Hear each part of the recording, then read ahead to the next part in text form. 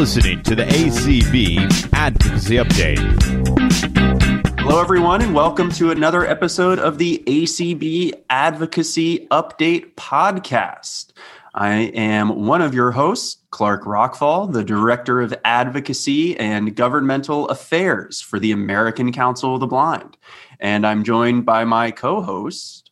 Hi, I'm Swatha Nandakumar. I am the Advocacy and Outreach Specialist for ACB. And Swatha, happy Global Accessibility Awareness Day. Yes, happy GAD. That's right, GAD for short.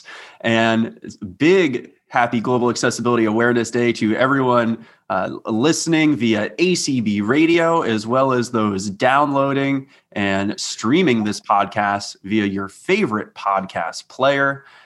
Nothing like using an accessible assistive technology to access the media of your choice. And as always, we thank you for choosing the ACB Advocacy Update. If you'd like to learn more about the American Council of the Blind, including membership and registering for the ACB conference and convention, please visit our website at acb.org. So, Swatha, the 10th annual GAD. Wow, that's 10 years. Was awesome. 10 years of recognizing global accessibility, increasing awareness for digital access and inclusion. Yes. We've got a great podcast here, but first, just want to reminisce, like 10 years ago, holy cow, this is 2021. Here we are, the third Thursday of May. I mean, we're going all the way back to 2011. In 2011, the iPhone with VoiceOver has only been out for a couple years now. The 21st Century Communications and Video Accessibility Act was passed in 2010. So the rules and regulations implementing greater accessibility had not even come to fruition yet. And some great folks from the tech community, one of which ACB's Executive Director Eric Bridges will be speaking with later today, the accessibility evangelist for LinkedIn, Jennison Asuncion. They had the foresight and the vision to create Global Accessibility Awareness Day and make this a global phenomenon. Wow. Just wow. So, Swatha, as we jump into our podcast here, we've got two great guests today. Our second guest is a great friend of ACB, Larry Goldberg, and we'll have his interview coming up a little bit later on. But Swatha, who is our first guest today? Yeah, so our first guest today is Audrey Bush. She is the Executive Director of the Association of Assistive Technology Act programs and the co-chair of the Consortium of Citizens with Disabilities, Telecommunications and Technology Task Force. So, hi, Audrey. Good morning. Thanks so much for having me, and happy GAD Day.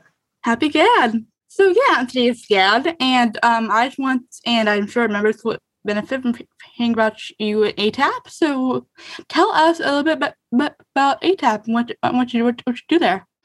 Sure. So I'm the Executive Director of the Association of Assistive Technology Act programs, which we say ATAP because it's a bit of a long name, which is a national member-based nonprofit organization. And we're comprised of state Assistive Technology Act programs who are funded under Section 4 of the Assistive Technology Act.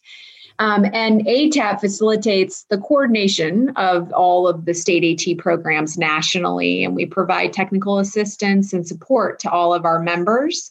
The foundation of what we do is to enhance the effectiveness of the AT programs at a national, state, and local level. And we also represent their needs and interests at a national level as well and on Capitol Hill. My role primarily, I do much of the policy work for the organization. I also work directly with our members, and I work with our technical assistance team. We call them the AT3 Center as well. So that's a little bit about us and what our purpose is. So And I should also share a little bit about what state AT programs do, if that would be helpful. Yes, please. Great. So Section 4 State Assistive Technology Act programs, it's a federally funded program authorized by the Assistive Technology Act. And in 2004, the last time that piece of legislation was reauthorized, Congress had a very clear vision of how they wanted state AT programs to conduct direct services across the nation. And there is a state AT program in every state and territory. So there are 56 programs. They are charged with serving the entire state and the entire territory, along with servicing, what we would say cradle to grave or birth to death population. And it is not a means tested program. So anyone in the state that is experiencing any type of functional limitation could access the services provided by State Assistive Technology Act programs. And the overall purpose of these programs is to increase the access to assistive technology and also the acquisition of assistive technology. And the way that our programs achieve this is by hosting 4 state-level activities that walk a consumer through that ability to access and then the opportunity to acquire assistive technology. And these 4 state-level activities are device demonstration, where a consumer can actually interact and touch and feel pieces of assistive technology that might meet their needs. And once a few pieces are decided on that might be a good fit for the consumer, they're able to actually move into the second state level activity, which is device loan. And our programs will loan devices to consumers so they can try them out in their everyday life and see if they are a good fit. And once there is a decision made and settled based on that loan process of what device is going to meet the consumer's needs, then the consumer would be moved into the next 2 state level activities, which provide and support the consumer to actually acquire a device. And that is, we operate reutilization programs throughout the country. They collect gently used equipment throughout their state or territory. They refurbish these devices, sanitize them, and then they provide them to a consumer at a greatly reduced cost, or in some instances, no cost at all. So that's one way our programs support a consumer to acquire a device. The other activity that our programs run, one of the 4th state level activity, is state financing activities. And states do a number of different things to help finance devices. One of the things that they do is to provide alternative financing programs, which is really a cash loan program where the interest rate is somewhat reduced or subsidized in some way by our programs. They will do cooperative buying. So they will buy assistive technology in bulk to reduce the overall cost of assistive technology. And they do a number of different things that help a consumer obtain a device as well. So Audrey, just to back up a little bit, so in the device demonstration, so if you have a consumer that is blind or experiencing vision loss, and they don't know what might be right for them, but they've heard a lot about screen readers or a Braille note taker or a Braille display. Why is the demonstration phase so important? It's a great question. And I think that both the demonstration and the loan activity are critical in the decision-making process for a piece of assistive technology. The demonstration allows the consumer to get their hands on a device before they purchase it, to understand if it really is truly the best fit and also is something that the consumer is comfortable using. And the device loan piece, which is really important as well, because a consumer is able to borrow more than one device at a time in order to truly test it out. We call it, taking it for a test drive like you would a car. Or I like, any female that has to wear heels. I'll often share that, wouldn't you like to have worn them outside before you buy them? Most of those go sit on a shelf because they're so uncomfortable. And that was the objective behind these 2 activities, is to avoid device abandonment. So because then you really know that it's going to be the right fit. And so the dollars behind the purchase of AT are not for naught. And that consumer is not going to have to go back and repurchase something else. So those two activities are really critical in the process of identifying what really is the best match for them. Swatha, have you experienced that with, assistive technology, or really any technology for that matter? Are there some pieces of technology that you've experienced a steep learning curve, or wish that you had some time to loan or practice with a product before you had to purchase it? Yes, definitely. I think that technology can be really complicated at times. So it's really important that you kind of learn how to use it before you buy it or before you take it out into the real world. So of course you need to use it and then kind of figure out if it's right for you or not. So yeah, I'm a big fan of loans and demonstrating. I think of even being comfortable using a screen reader like JAWS on a Windows platform or VoiceOver on my iPhone.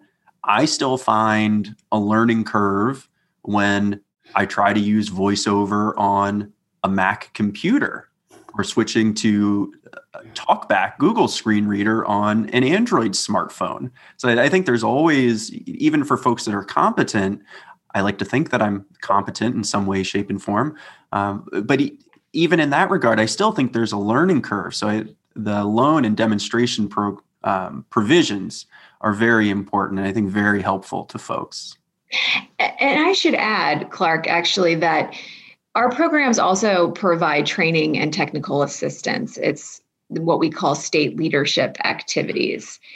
And this allows them to provide training through the term of the device for consumers that work with our programs. And that is very helpful because, like you said, there is a learning curve in many instances with devices. And that support function that our programs provide is of great value to consumers as they use the device, for years to come, and also may need modifications made and changes. And so that relationship with their state AT program is very beneficial in more ways as well than just actually procuring the device, because of the supports and the training and the technical assistance around the use of the device that they also provide.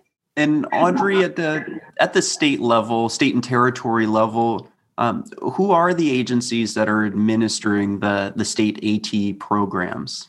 That's also a great question because it really varies. We have 56 different states and different territories, and they all operate a bit differently. And the three homes where you could find a state AT program would be within a university. They could be within a state agency, and they could also be run as a separate standing nonprofit. And the best way really to find out where a state's program is housed is there's a specific website I would refer consumers to. It's the at3center.net. And they have a directory for finding one state Assistive Technology Act program. And that will help direct who to contact, because it does vary depending on who the governor has appointed as the lead. So in the state. Great. And we'll be sure to include that website in the podcast notes, and probably have you say it a couple more times before we're done here today. Audrey, one more question on assistive technology. So earlier this month, before their accessibility summit, Microsoft announced the creation of a low-cost assistive technology fund that in New York City and Los Angeles to start will provide support for broadband assistive technology, hardware, software, and training. Really curious to hear your thoughts on the role of the private sector in providing accessible and assistive technology. Well, this is a great announcement. We're excited to hear the funds that will be coming from private industry, and excited to learn more about how this will work and certainly flow down to the consumer. I think from private industry, we have seen efforts in the past, and And they're all very well intentioned, and we find that providing funds is a large piece to this puzzle, most definitely.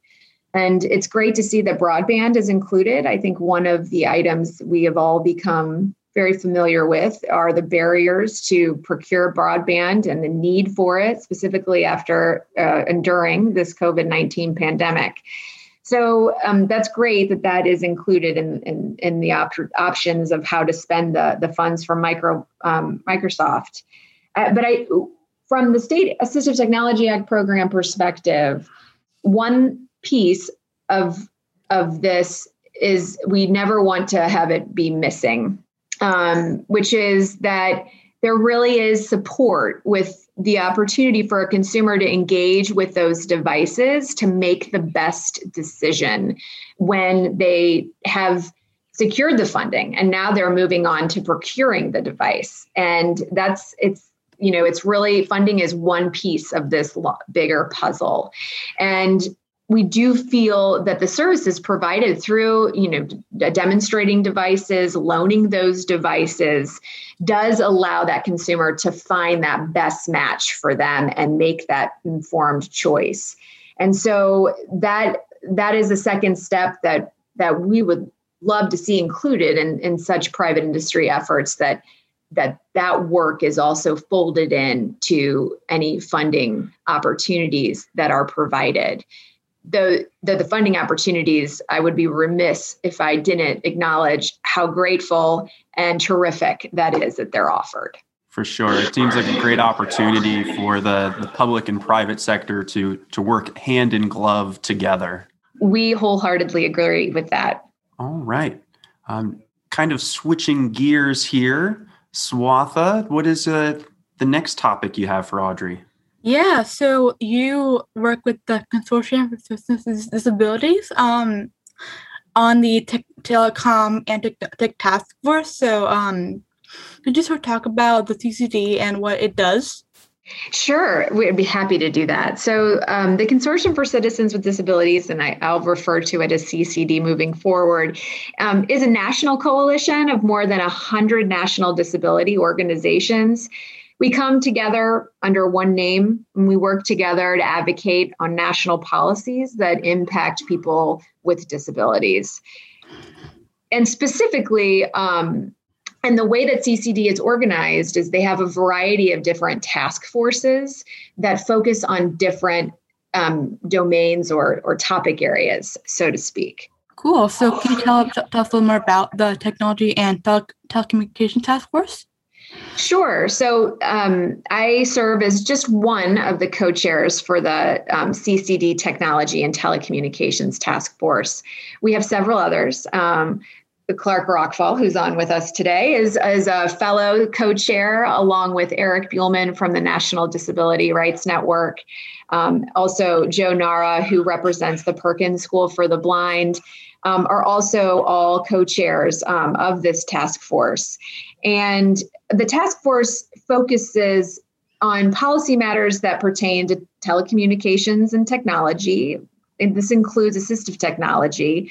And ultimately, the main goal of the task force has been to have full inclusion for our people with disabilities and really ensure that there is accessible ICT and that folks are thinking about accessibility on the front end of drafting pieces of legislation, including language around accessibility, and also to promote the fact that this needs to be a forethought, not an afterthought when we talk about accessibility parameters and needs. So, and certainly from ACP's perspective and this perspective of our members, we are very fortunate to be involved as a co-chair of the Tech and Telecom Task Force, but also to not be the only voice from the blind and low vision community. So having Joseph Naura, who is representing the Perkins School for the Blind, and ACB's first vice president, Mark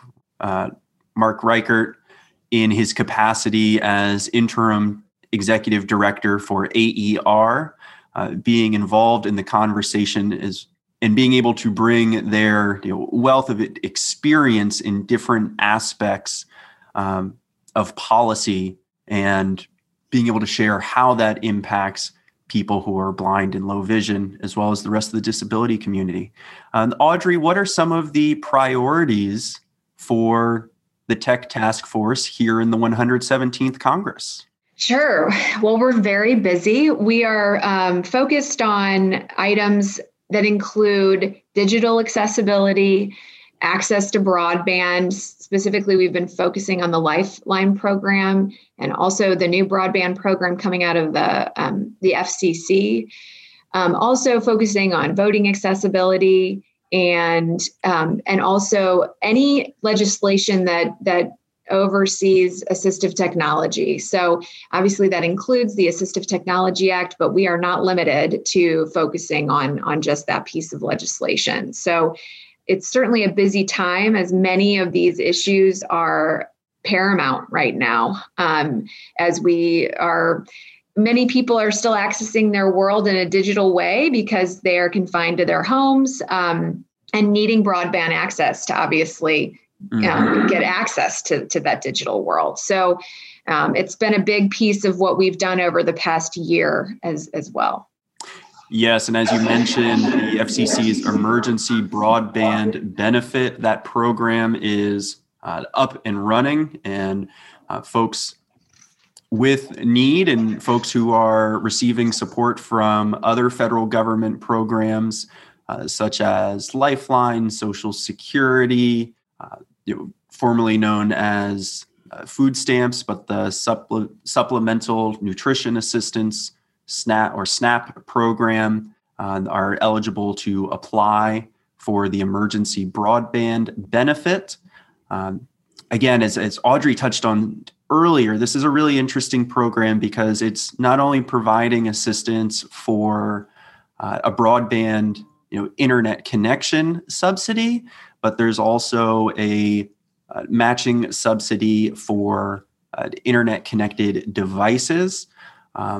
But it's really focused on the affordability side of assistance and access, right? So you'd still want to work with your state AT program to ensure that you are getting a connection and the technology that would work for you, for your specific needs and your specific preferences, right, Audrey? Yes, absolutely. And I think in the sense that while the provider through the FCC is going to provide a device, ensuring that there may be the applications that are needed from an accessibility standpoint on the device or other potential pieces of AT that might be needed. That's another avenue to tap, your state AT program to find out more information about and to find out if you can even loan applications on devices. You can borrow them from the state AT program. So they're a great resource should someone seek a device through that method. And that's a great tip. Not only is the Tech Task Force monitoring these programs and providing input on legislation, but we're also working to become we're working as advocates, right? So we're working to become a trusted resource and collaborating with folks on the Domestic Policy Council in the White House. We've met with the executive director for the U.S. Access Board, and we're arranging meetings with the FCC's Disability Rights Office, as well as the National Council on Disability as well. Audrey, anything else that you'd like to add about the work of the Tech Task Force? I think we've covered it. And I would just add that we are truly trying to open doors to funding methods for consumers for both broadband and actual devices. And hopefully we will continue to be successful in this throughout the years. And it's an exciting task force to be a part of because technology and ensuring digital access and inclusion, like we're here to promote on GAD, it touches so many aspects of our lives and our members' lives. So whether that is access to the internet or communications, access to communications to be integrated in our community and prevent social isolation, access to broadband so that we can maintain our place, whether it's employment or e-learning and education, and have access to those materials.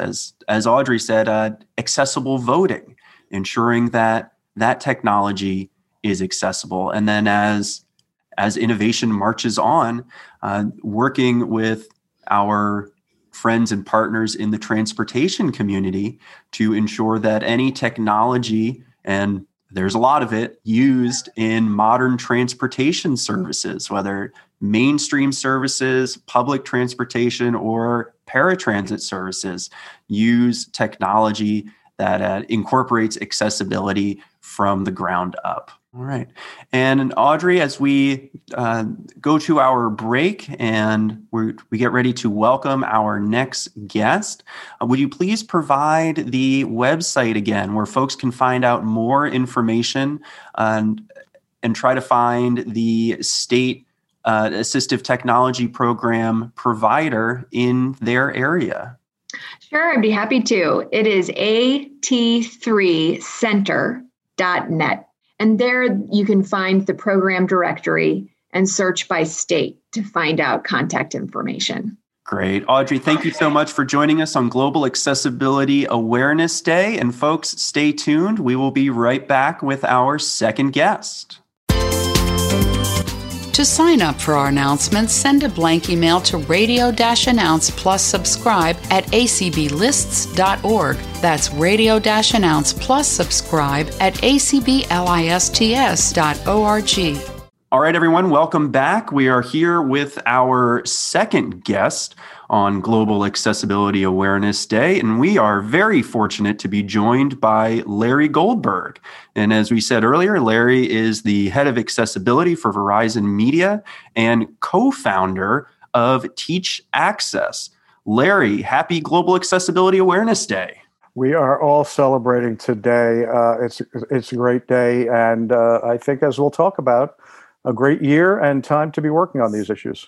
It is very exciting to see how much attention digital access and inclusion has been getting, not only over the 10 years of Global Accessibility Awareness Day, but even before that. So Larry, could you share with us a little bit on your background in the technology space?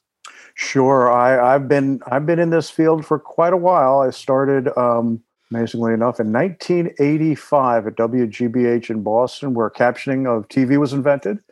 Working on the captioning side, and after a very brief period, I got introduced to video description, as we called it then, descriptive video service. And really, I have to say, probably my first exposure to the blind community was through our great friends locally, Kim and Brian Charlson from ACB, who helped direct how WGBH actually developed their now audio description service. And from that point on, working on captioning, working on description, working on whatever the next form of media was, eventually created the National Center for Accessible Media, because media was changing so rapidly, moving quickly from VHS tapes to DVDs to streaming media. And we decided we needed standards, we needed policies, we needed consultation. And so right until I left WGBH in 2017, no, not even, 2014, sorry. I was at NCAM, getting my hands on everything I could to help change technology. I've heard in politics, all roads lead back to Iowa, but it seems when it comes to technological inclusion and accessibility, it seems like all roads lead back to WGBH. Incredible place in history, the right time, the right place, the right people. It all came together, and I learned so much there, just so much. So I made so many friends in the community. That's really the best part. Yeah. And fast forward to 2014, what have you been doing since then, Larry? Well, you probably remember the work we all did on the Communications and Video Accessibility Act, CVAA, with I can't say my good friend, but someone I've worked closely with, Senator Tom Harkin and Senator Ed Markey, at that time representative. I worked a lot with the community on that legislation, got asked by the FCC to co-chair the committee to write the regs. I was still at GBH at the time, but not long after, and I don't know if you were there, but AFB had a conference in Brooklyn. I remember how cold it was. And I was approached by the head of accessibility at Yahoo, Mike Shabanik, now head of accessibility at Facebook. And he posed me this question that said, you wouldn't ever consider leaving GBH, would you? Because in Mike's eyes, too, it was really the center of accessible media universe. And I was absolutely ready to take a venture into the for-profit, large-scale world where I really felt strongly that it was time for corporations to pick up the slack and do their job. And so at Yahoo, I became director of accessible media, so really just dealing with all the streaming media we were doing. And then when Mike left, about a year and a half ago, I took over as head of accessibility in that group. And what I do is oversee a group that looks at all of our products, all of our services, our native apps, making sure they're fully accessible, all of our media. And I have the great freedom to work on projects like Teach Access, like XR Access, the world of virtual reality we're deeply involved in. So I've been there really since June of 2014, coming up on my 7th anniversary. And Global Accessibility Awareness Day was started 10 years ago. So were you aware of, and I'll just start calling it GAD, were you aware of GAD when you were at WGBH and as you began at Yahoo? Yeah, I think I actually met Jennison Asuncion, who we all see as one of the co-founders of GAD with Joe Devon. Jennison was still in Canada at the time. One of the first people I met in this expanded universe of digital accessibility.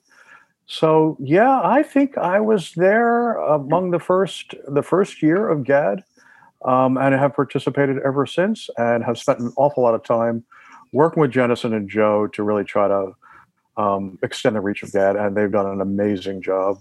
And Larry, what are some of the, I guess, most transformational forms of accessibility that you have seen over the past 10 years? Well, amazingly enough, I am so steeped in technology and what technology can do and will do and should do, but the major change really has been in hearts and minds.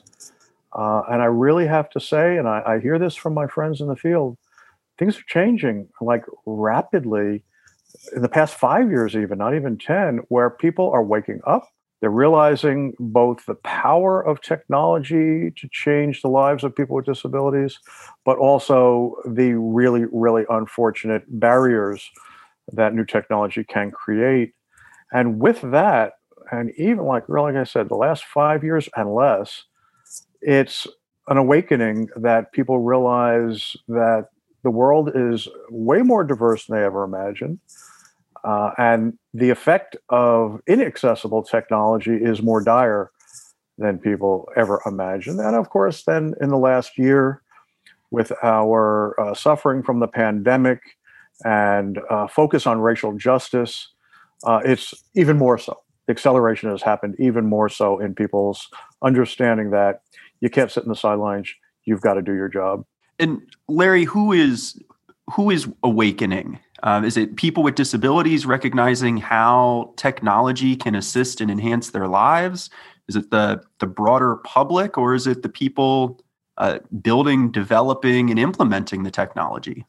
Yeah, well, people with disabilities have long recognized the need and the benefit and the hazards that we're all learning from people whose lives are mediated by technology, which I heard Chancey Fleet uses that expression. She's blind, and she says, yeah, I'm tech day in and day out. That's how I live.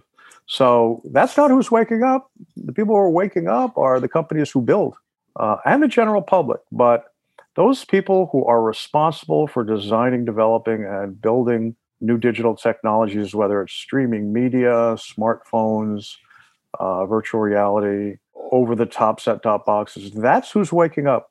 That's who's realizing they've got a much bigger audience they need to serve, a greater opportunity of a market to serve, but also just the great benefit of a company showing that they get it and that they care, that goes miles in terms of people's just feeling about the companies they give their money to. Yeah. And I mean, you touched on it right there. Do you think, last year we celebrated the 10th anniversary of the CVAA as well, and you mentioned the 21st Century Communications Video Accessibility Act. Do you think that helped to shift the landscape also? For sure. I think there are a lot of people who all of a sudden had a document put in front of them saying, okay, now you must do this. And we're serious. So the idea that, browsers on smartphones had to be built with accessibility built in, that, of course, description then finally became required on a certain amount of television programming, and that much, not all, but quite a bit of streaming media had to be captioned. Yeah, a lot of people all of a sudden realized, oh, I have some responsibilities here. I better learn about it. And that transformed a lot of the marketplace. The consulting companies sprang up. The service companies that can help people get on board, they sprang up. And yeah, there's nothing like some legal requirements to shift some of your priorities and then actually start innovating around that. And then the innovations around meeting the CVA became very, very interesting. Yeah, and so not only the legal and regulatory requirements, but once the technology was out there and becoming implemented, it really became more visible to the broader public as a whole, right? Yeah, absolutely. I mean, these days, I don't have great data on this. I wish I had it, but we think something like 80% of the people who use closed captions are not deaf or hard of hearing, which is pretty awesome. And that's exactly how it should be. A development that was started for people with disabilities so they can get through their day, their information and entertainment, just becomes great for everyone. So there was a lot that came out of that. And I think the companies at first were doing a lot of kind of manual fixes to meet the regs. And that's then when some smartness came in, and we use the term operational excellence. So the mechanisms put in place to just make it all work a lot better have also been developed. It's behind the scenes. It's stuff that users don't see, but that's where some great production advances have taken place.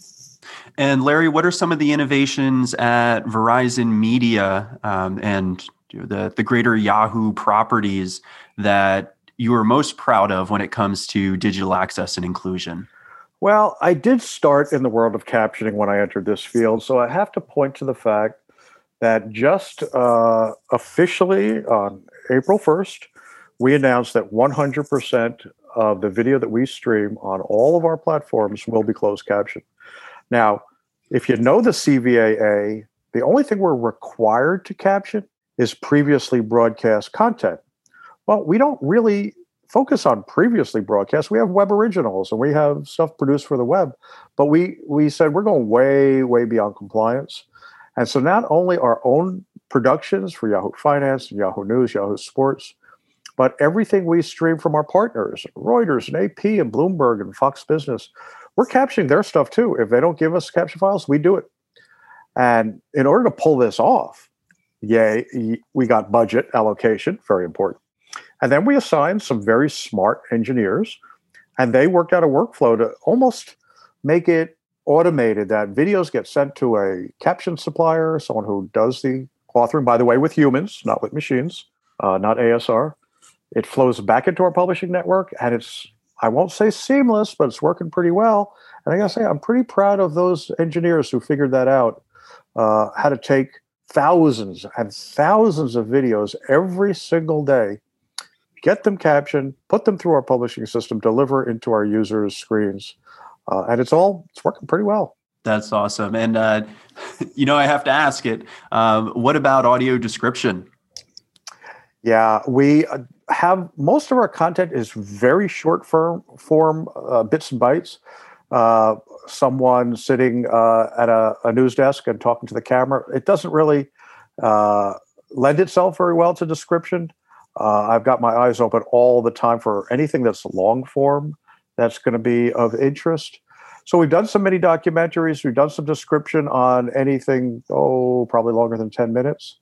There's going to be a great bit coming out. I guess I can say it because it'll be on GAD. Yahoo News is producing a mini documentary on Dean Kamen, the inventor of the Segway, the iBot, and that will be described. And we are looking for whenever we got anything that's longer form, we do have it described. That is great. And certainly I'm a fan of the Yahoo Sports and Fantasy Football user interface and having that level playing field with my friends to follow sports and participate in that arena. And then also the innovations at Yahoo Finance about providing audio feedback for graphs and charts. Yeah, both of those, there's your marriage of people and technology. The All Blind Fantasy League is an incredible group of blind fantasy league players led by our great friend Brian Fischler, league commissioner, and a woman on my staff who is both a trash talker and a blind fantasy football user, Keziah Timmons. And these guys, boy, if you're in that world of fantasy football, they're hysterical. And they really put our technology to the test. So they are helping us improve that every single day. And so that's the people side. People have a passion like crazy for fantasy football. Over on the Yahoo Finance side, we had an engineer whose father had lost his vision, and she said, I'm going to make Yahoo Finance accessible. She did the research. She did the digging. Her name is Sukriti Chadha, who happens to be with Spotify now. And Sukriti pushed through this talking charts part of our native apps. And it's pretty astounding, especially when people don't know it's coming and they've got their screen reader turned on.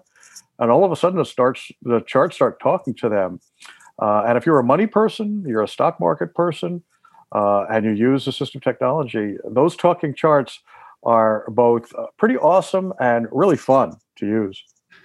And Larry, let's transition now to one of the other hats that you wear, being Teach Access. So we've talked about not only the regulations behind increasing digital access to media and information, and also your corporate experience with implementing greater accessibility. Talk with us a little bit about Teach Access and what is Teach Access? Teach Access is a collaboration of major companies, universities, and advocates for people with disabilities who join together with this common recognition that we can't just keep on fixing and breaking the technology that's developed and rolled out. That we have to start sooner. We need a systemic solution to the development of new technologies. And many of us in the field, particularly colleagues at Facebook and Google and Microsoft initially, now quite a few more, said, we hire these young engineers, developers, designers coming out of college, and we ask them, what do they know about accessibility? Have you ever turned on a screen reader? Have you ever met a person with that disability? And most of the time, the answer was no, don't really know anything. And so we go and train them up and spend an awful lot of time starting from scratch. And we said, how can we change this whole field, particularly the entrants coming in? And we turned our sights on higher ed. We had already relationships with institutions like Gallaudet and RIT and University of Washington, Michigan State. I mean, all over the country, we had people who believed the same thing. So together we said, we need to develop an initiative that will drive the teaching of accessible design and development into the curricula of universities, starting with computer science, web design, human-computer interface, and then branching out from there. We just hit somewhere around our 5-year anniversary of the very first time we got together in a conference room at Yahoo and said, all right, how are we going to do this? And we put together this coalition. It's grown and grown. We now have a couple of dozen universities involved, probably as many companies involved, and we rely on the direction of our friends in the advocacy community to help us scale. And we're going to scale because we really do need to reach what is very likely to be 1 million graduates over the next, call it 7 years. And we want them all to have some exposure to what it means to use digital technology fully accessible. We've given out grants to faculty members to build the teaching into their courses. We've brought students out to Silicon Valley for a full week tour of all the major companies out there. Then we did it online this year. And we're going even higher. And I'll mention right here that on Global Accessibility Awareness Day, another collaboration called the Valuable 500 that came out of the Davos World Economic Forum is going to announce that a small group, a subset of the 500, are going to announce major commitments to change how the world looks at technology and development for people with disabilities. And Verizon, our parent corporation, is going to be pledging massive support. Like it will scale up and really move the needle behind creating the next generation of technologists who are fully steeped in how to design and develop accessibly. Wow, that is awesome. Larry, I mean, you throughout your career, you've witnessed the growth of captioning and audio description. You've witnessed the evolution of accessibility at the private sector. What changes have you seen throughout your involvement with Teach Access of the implementation and inclusion of accessibility in the curriculum? Well, I have to say, this generation of students we're dealing with over the past 3 years, they are so ready and so engaged to get involved in this. I don't know if the previous generation or previous set of graduates would have jumped in the way the ones we're meeting now are, but it's really outstanding. These graduates from the past 3-year classes of Study Away are landing great jobs. They're smart as hell. They get it immediately. We had our Study Away virtual meeting a couple of weeks ago. There were 80 students from 9 universities, and we showed them some of the augmented reality that we've been developing at Yahoo and at our Riot Studios, which is our AR/VR production house. And we said, here's some AR. What do you think we should do to make it accessible? And we all broke down into these breakout rooms, and we came back with this punch list of things we should do. And these are people who've never worked in the field. They're sophomores and juniors and seniors in college. And they gave us the most amazing list of things that we could do to make our next generation technology more accessible. And I think the change is, I don't think I can give Teach Access credit for this, but I could certainly say Teach Access is in the right place with the right young people to take advantage of a new mindset that this generation just realizes, hey, we're all different. We all have different needs. And I'm going to dedicate my time and effort to see how I can contribute. And that's been really pretty amazing. And you are helping to bring fresh ideas and fresh minds forward to tackle these issues. And we certainly thank you for that. You mentioned augmented reality and virtual reality, and that's just tip of the iceberg for new technologies that are on the horizon. We've at ACB have been working a lot with our partners in the autonomous vehicle space, so more technology and human-machine interfaces that we want to ensure are accessible from day one. What are some other areas in terms of technology on the horizon that ACB and our members should be paying attention to? Well, I will start with that first one, XR, which is the catch term for augmented immersive extended reality. We have a major symposium coming up on June 10. I really encourage your members to tune in, a free all-day seminar symposium. You can find out more at xraccess.org.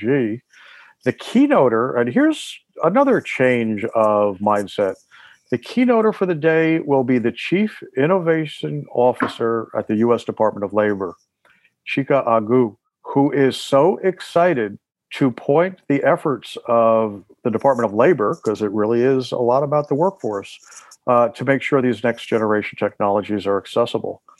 We can thank our friends at this organization called the Partnership for Employment and Accessible Technology, who are helping build out both Teach Access and XR Access to bring this major federal agency to the table. And interestingly enough, Pete is also working on vehicles, autonomous vehicles.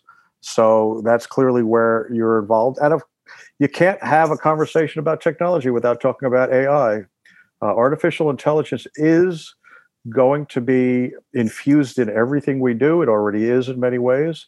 I think ACB, your memberships, particularly your technologists, should keep a very close eye on both the benefits and the hazards of this rapid deployment of AI. It is going to be everywhere. Right now, captioning is making use of a lot of machine learning. It's not perfect, but it's getting way better. What about the incorporation of AI for image recognition, and not just static images, but dynamic? Imagine, and this is probably decades in the making, but I've been guessing wrong on many developments. If you could run a video of a dramatic scene through an AI engine and have in context the images and actions being described, that's next. Image recognition for dynamic imagery, getting down to the point of documentaries, news, and even drama. I want to see that happen. It's a huge reach, but I think it's the inevitable next step in turning our machines loose. And even on that same vein, Larry, thinking about it in terms of health and safety or emergency information, having the AI generated descriptions for something like a weather map, and something like that. Sure. All of the kind of issues to get you through your day, from checking the weather, having alerts, having things made for you as needed, your Internet of Things, getting to the point of seamlessness is really where we really need to be. And we need to have users not only test out these new technologies, but design them. So the people I work with in these emerging technology fields are always looking to have people with disabilities lead these efforts, be involved, be developers. Having the lived experience means you're going to avoid the common mistakes that people who have sight might make because they make assumptions. So throughout your day, wherever you might run into something where some sighted assistance may help, well, let's see how and whether using AI would really facilitate your ease of moving through the day. Well, Larry, as these developments come along in artificial intelligence, augmented reality, virtual reality, and just digital access and inclusion in general, we will be sure to have you back as part of the conversation. Before we let you go here, please share with folks where they can find out more about XR Access, Teach Access, and the exciting work that you are a part of. Sure. My unit is, you can find a lot about what we do at verizonmedia.com/accessibility. And Teach Access is at teachaccess.org. And XR Access is at xraccess.org. You can recognize the theme there. It's all about access. Well, Larry, thank you so much. And folks, stay tuned. And Swatha and I will be back to wrap up this podcast. Happy Global Accessibility Awareness Day, Larry. The same to you and to everyone else in the globe. All right, Swatha, what a great podcast for Global Accessibility Awareness Day. Again, a big thank you to Audrey Bush from ATAP and Larry Goldberg from Verizon Media /Yahoo and Teach Access for joining us for this conversation. Yeah, definitely. It's a great conversation today. And Swatha, what stood out to you from our conversation with Audrey Bush about the Assistive Technology Act programs? So, yeah, what struck me was I did not kind of know about AT3 Center, so I think that seeing how the corporate world and the government world kind of intermingle, and how much is available out there for people with disabilities was kind of great, interesting to hear, and I really enjoyed that part of the chat. So I agreed. Growing up in Maryland, I received my assistive technology from DOORS, the Department of Rehabilitation Services, when I was in school. I imagine that was the agency, little did I know in high school and college, right, where the program funding was coming from, nor did I care. They got me my video magnifier and a computer with a screen reader. But interesting to hear that the programs and services might be administered by different departments or agencies depending on where you live throughout the country. So that at3centers.org? .net. .at3centers.net. That would certainly be a very valuable resource for ACB and our members. Yeah, definitely. And then the conversation with Larry Goldberg and the work of Teach Access. What stood out to you there? I did not know that there was a thing called Teach Access, so learning about that and learning how they work with professionals and how they work with students to kind of get them excited about accessibility and excited about kind of equity in the technology space is really cool to hear. Really nice to know that there are people that want to make the world a better place. So sounds kind of cynical, but yeah. Imagine that. Yeah.